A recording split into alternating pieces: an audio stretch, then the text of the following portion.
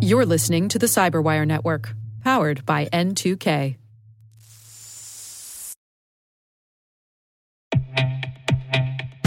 And now a word from our sponsor, SpyCloud, the leader in operationalizing cybercrime analytics. Traditional threat intelligence is a thing of the past. Cyber criminals are stealing vast amounts of credentials, session cookies, and financial data every day, and it's hard to keep up. SpyCloud is the trusted partner businesses turn to fully understand their darknet exposure risk and neutralize threats before it's too late. SpyCloud alerts your organization as soon as an employee or customer's data appears on the darknet, so you can act faster than bad actors to prevent cyber attacks like ransomware, session hijacking, account takeover, and online fraud. With insights from the industry's largest repository of recaptured data, protect the digital identities and systems most important to your business. Get your free corporate darknet exposure report at spycloud.com/cyberwire and see what information criminals have in their hands today. That's spycloud.com/cyberwire.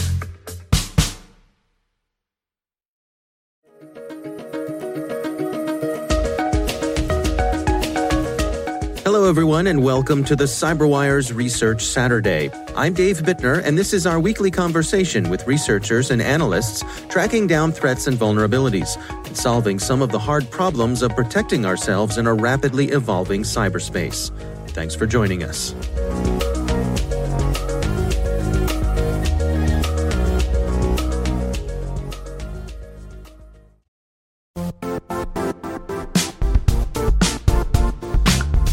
The IT world used to be simpler. You only had to secure and manage environments that you controlled. Then came new technologies and new ways to work. Now, employees, apps, and networks are everywhere. This means poor visibility, security gaps, and added risk. That's why Cloudflare created the first-ever connectivity cloud. Visit cloudflare.com to protect your business everywhere you do business.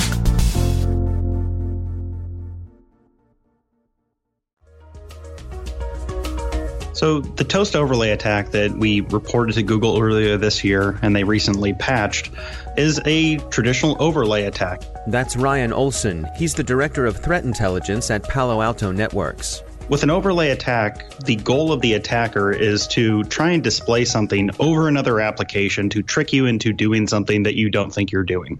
So to give you an example, you might display a fake screen over another application in your phone, which is sort of, it's visible to you, but if you were to touch it, you're sort of pressing through it. So if you could imagine you wanted to trick somebody into clicking accept on a dialogue, you could display a fake dialogue over that, which said, you know, do you want to like something on Facebook, when really what you're doing is agreeing to give somebody access to some permissions on your phone. That's generally the idea around an overlay. It's displaying something over the regular interface to either take control or to trick the user in some way.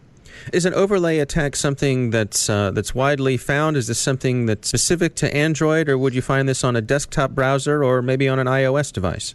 So technically the vulnerability, that kind of vulnerability or that kind of attack could exist on lots of different devices, but we haven't seen it in a lot of other platforms. Generally on something like a desktop, you don't have the same kind of complete sort of one app view that you're looking at, where an attacker is going to be able to trick you into thinking that another app is being displayed at the moment. It really just comes down to certain UI things that an operating system allows, which are typically to help the user in one way or another. And in this case, they're just being abused by an attacker. So take us through this particular kind of overlay.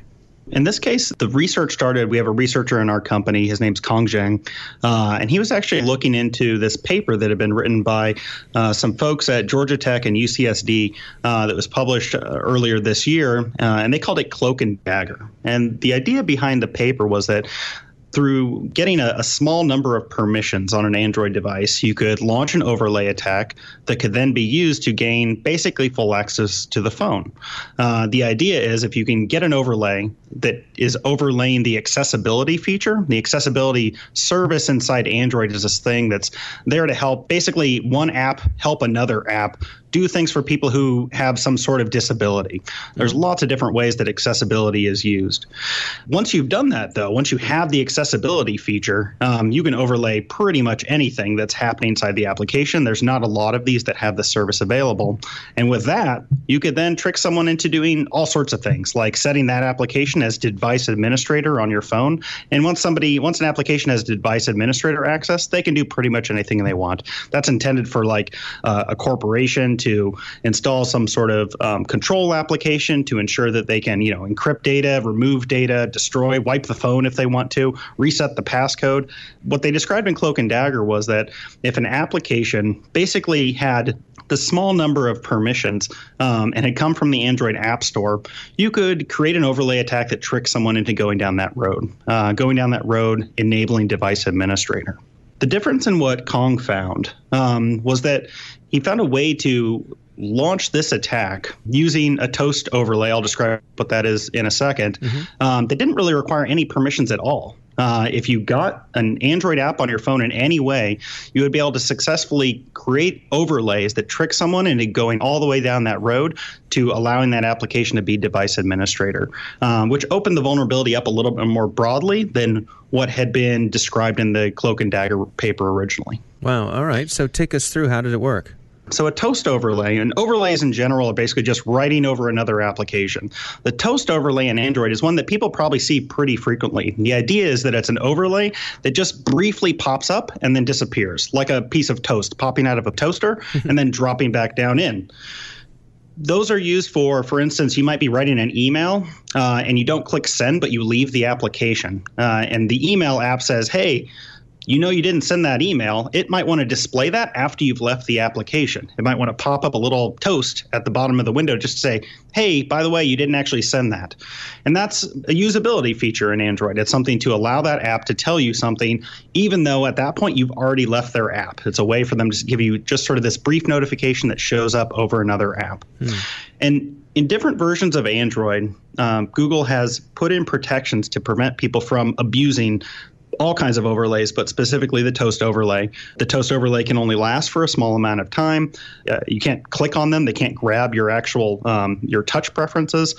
And because of that, different versions of Androids were impacted differently by this vulnerability. What Kong figured out is that by basically creating a whole bunch of loops, he could display a whole bunch of Toast overlays in different portions of the screens that all align with each other and could guide a user into going in, clicking on, hey, let's enable device administrator. And if they did that, the attacker, if they had actually launched an attack using this technique, they would have been able to get complete control over the phone.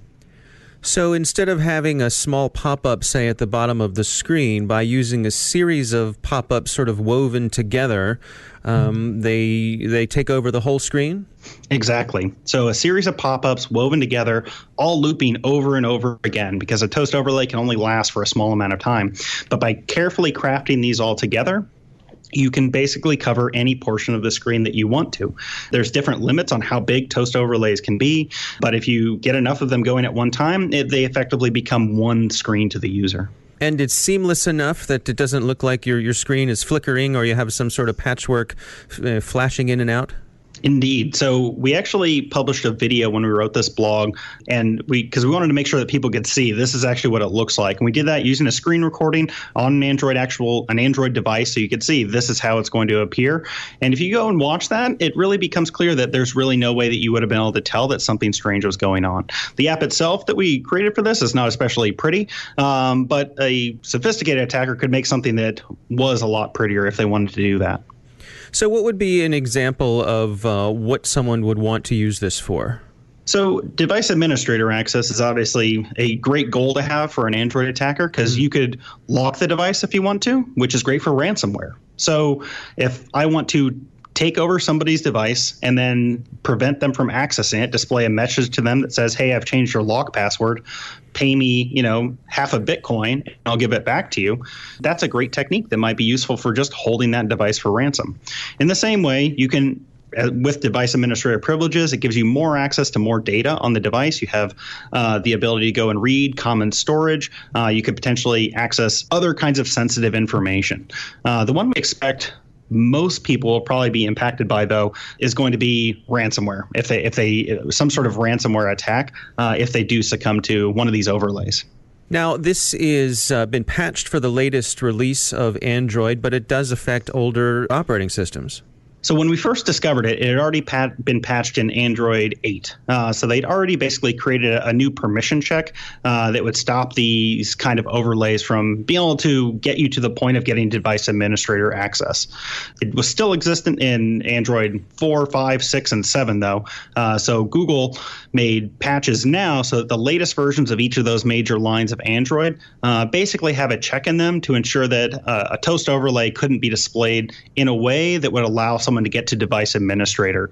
That's the main change that they made. Obviously, it's still possible to display these kinds of pop-ups. People could potentially do some suspicious things, but the majority of the impact is greatly mitigated. And so is this still just a researcher proof of concept? Has there been any sign of an attack like this being used in the wild? There have been overlay attacks that have occurred. We haven't seen any that have particularly been using this technique. So there haven't been sort of a wave of these that popped out after we published our research and talked about the fact that Google had patched it. That's a good thing. We don't want to see attackers pick up the kind of techniques that researchers are discovering, but it is something that might happen in the next few months. What's the process for you as researchers to release these sort of things? Because there is the potential that when you come up with some clever attack, then, and you publish about it, then certainly the bad guys can use it.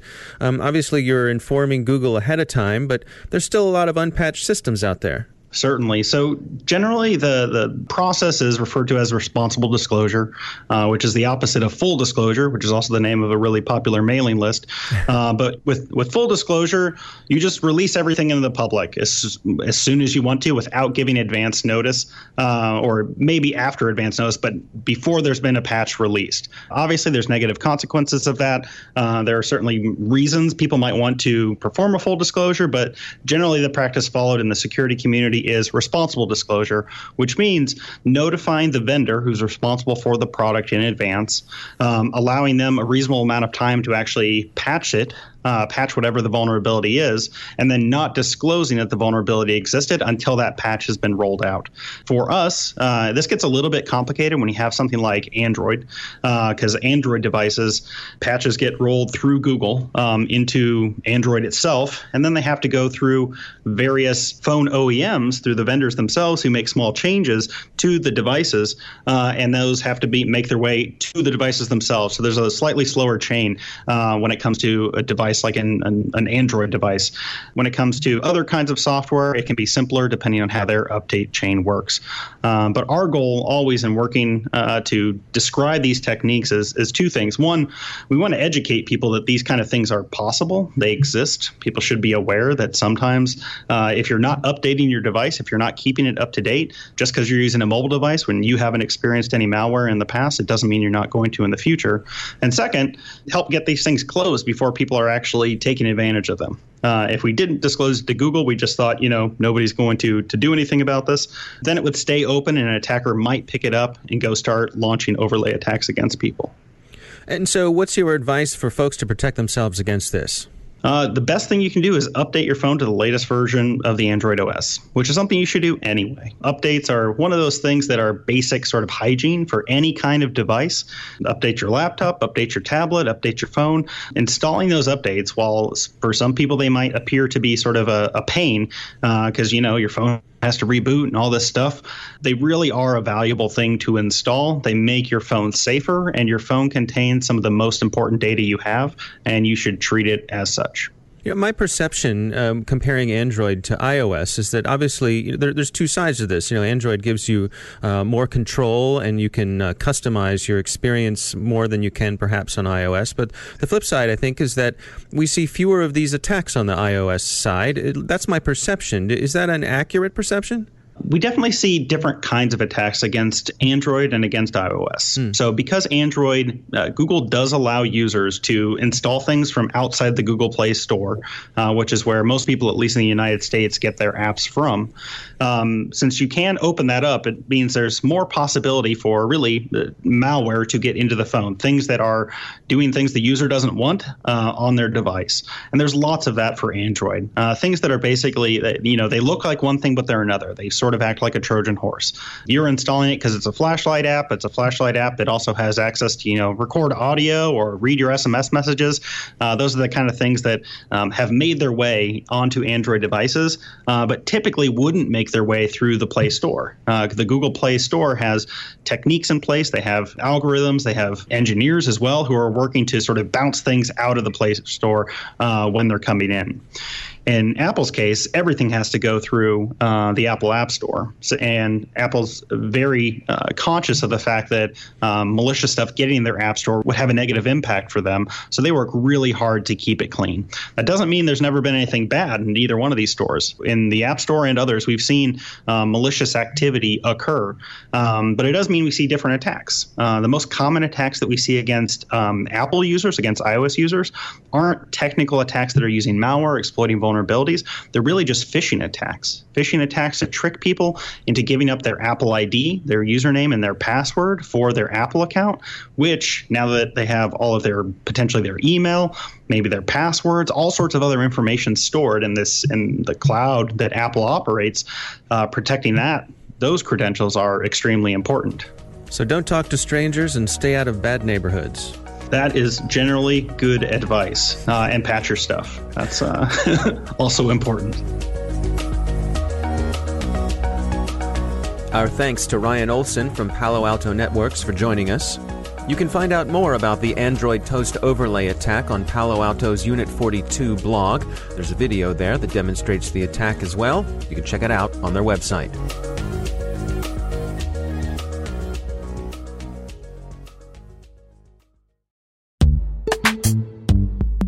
And now a word from our sponsor, Netskope. Netskope is a worldwide leader in SASE and Zero Trust. Its unified platform, Netskope One, provides optimized access and Zero Trust security for people, devices, and data anywhere they go, helping customers reduce risk, accelerate performance, and get unrivaled visibility into any cloud, web, and private application activity. To learn more about how Netskope helps customers be ready for anything on their SASE journey, visit netskope.com.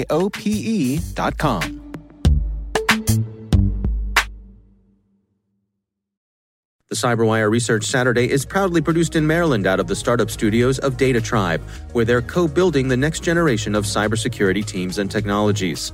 Our amazing CyberWire team is Elliot Peltzman, Puru Prakash, Stefan Vaziri, Kelsey Bond, Tim Nodar, Joe Kerrigan, Carol Terrio, Ben Yellen, Nick Valecki, Gina Johnson, Bennett Moe, Chris Russell, John Petrick, Jennifer Iben, Rick Howard, Peter Kilpie, and I'm Dave Bittner.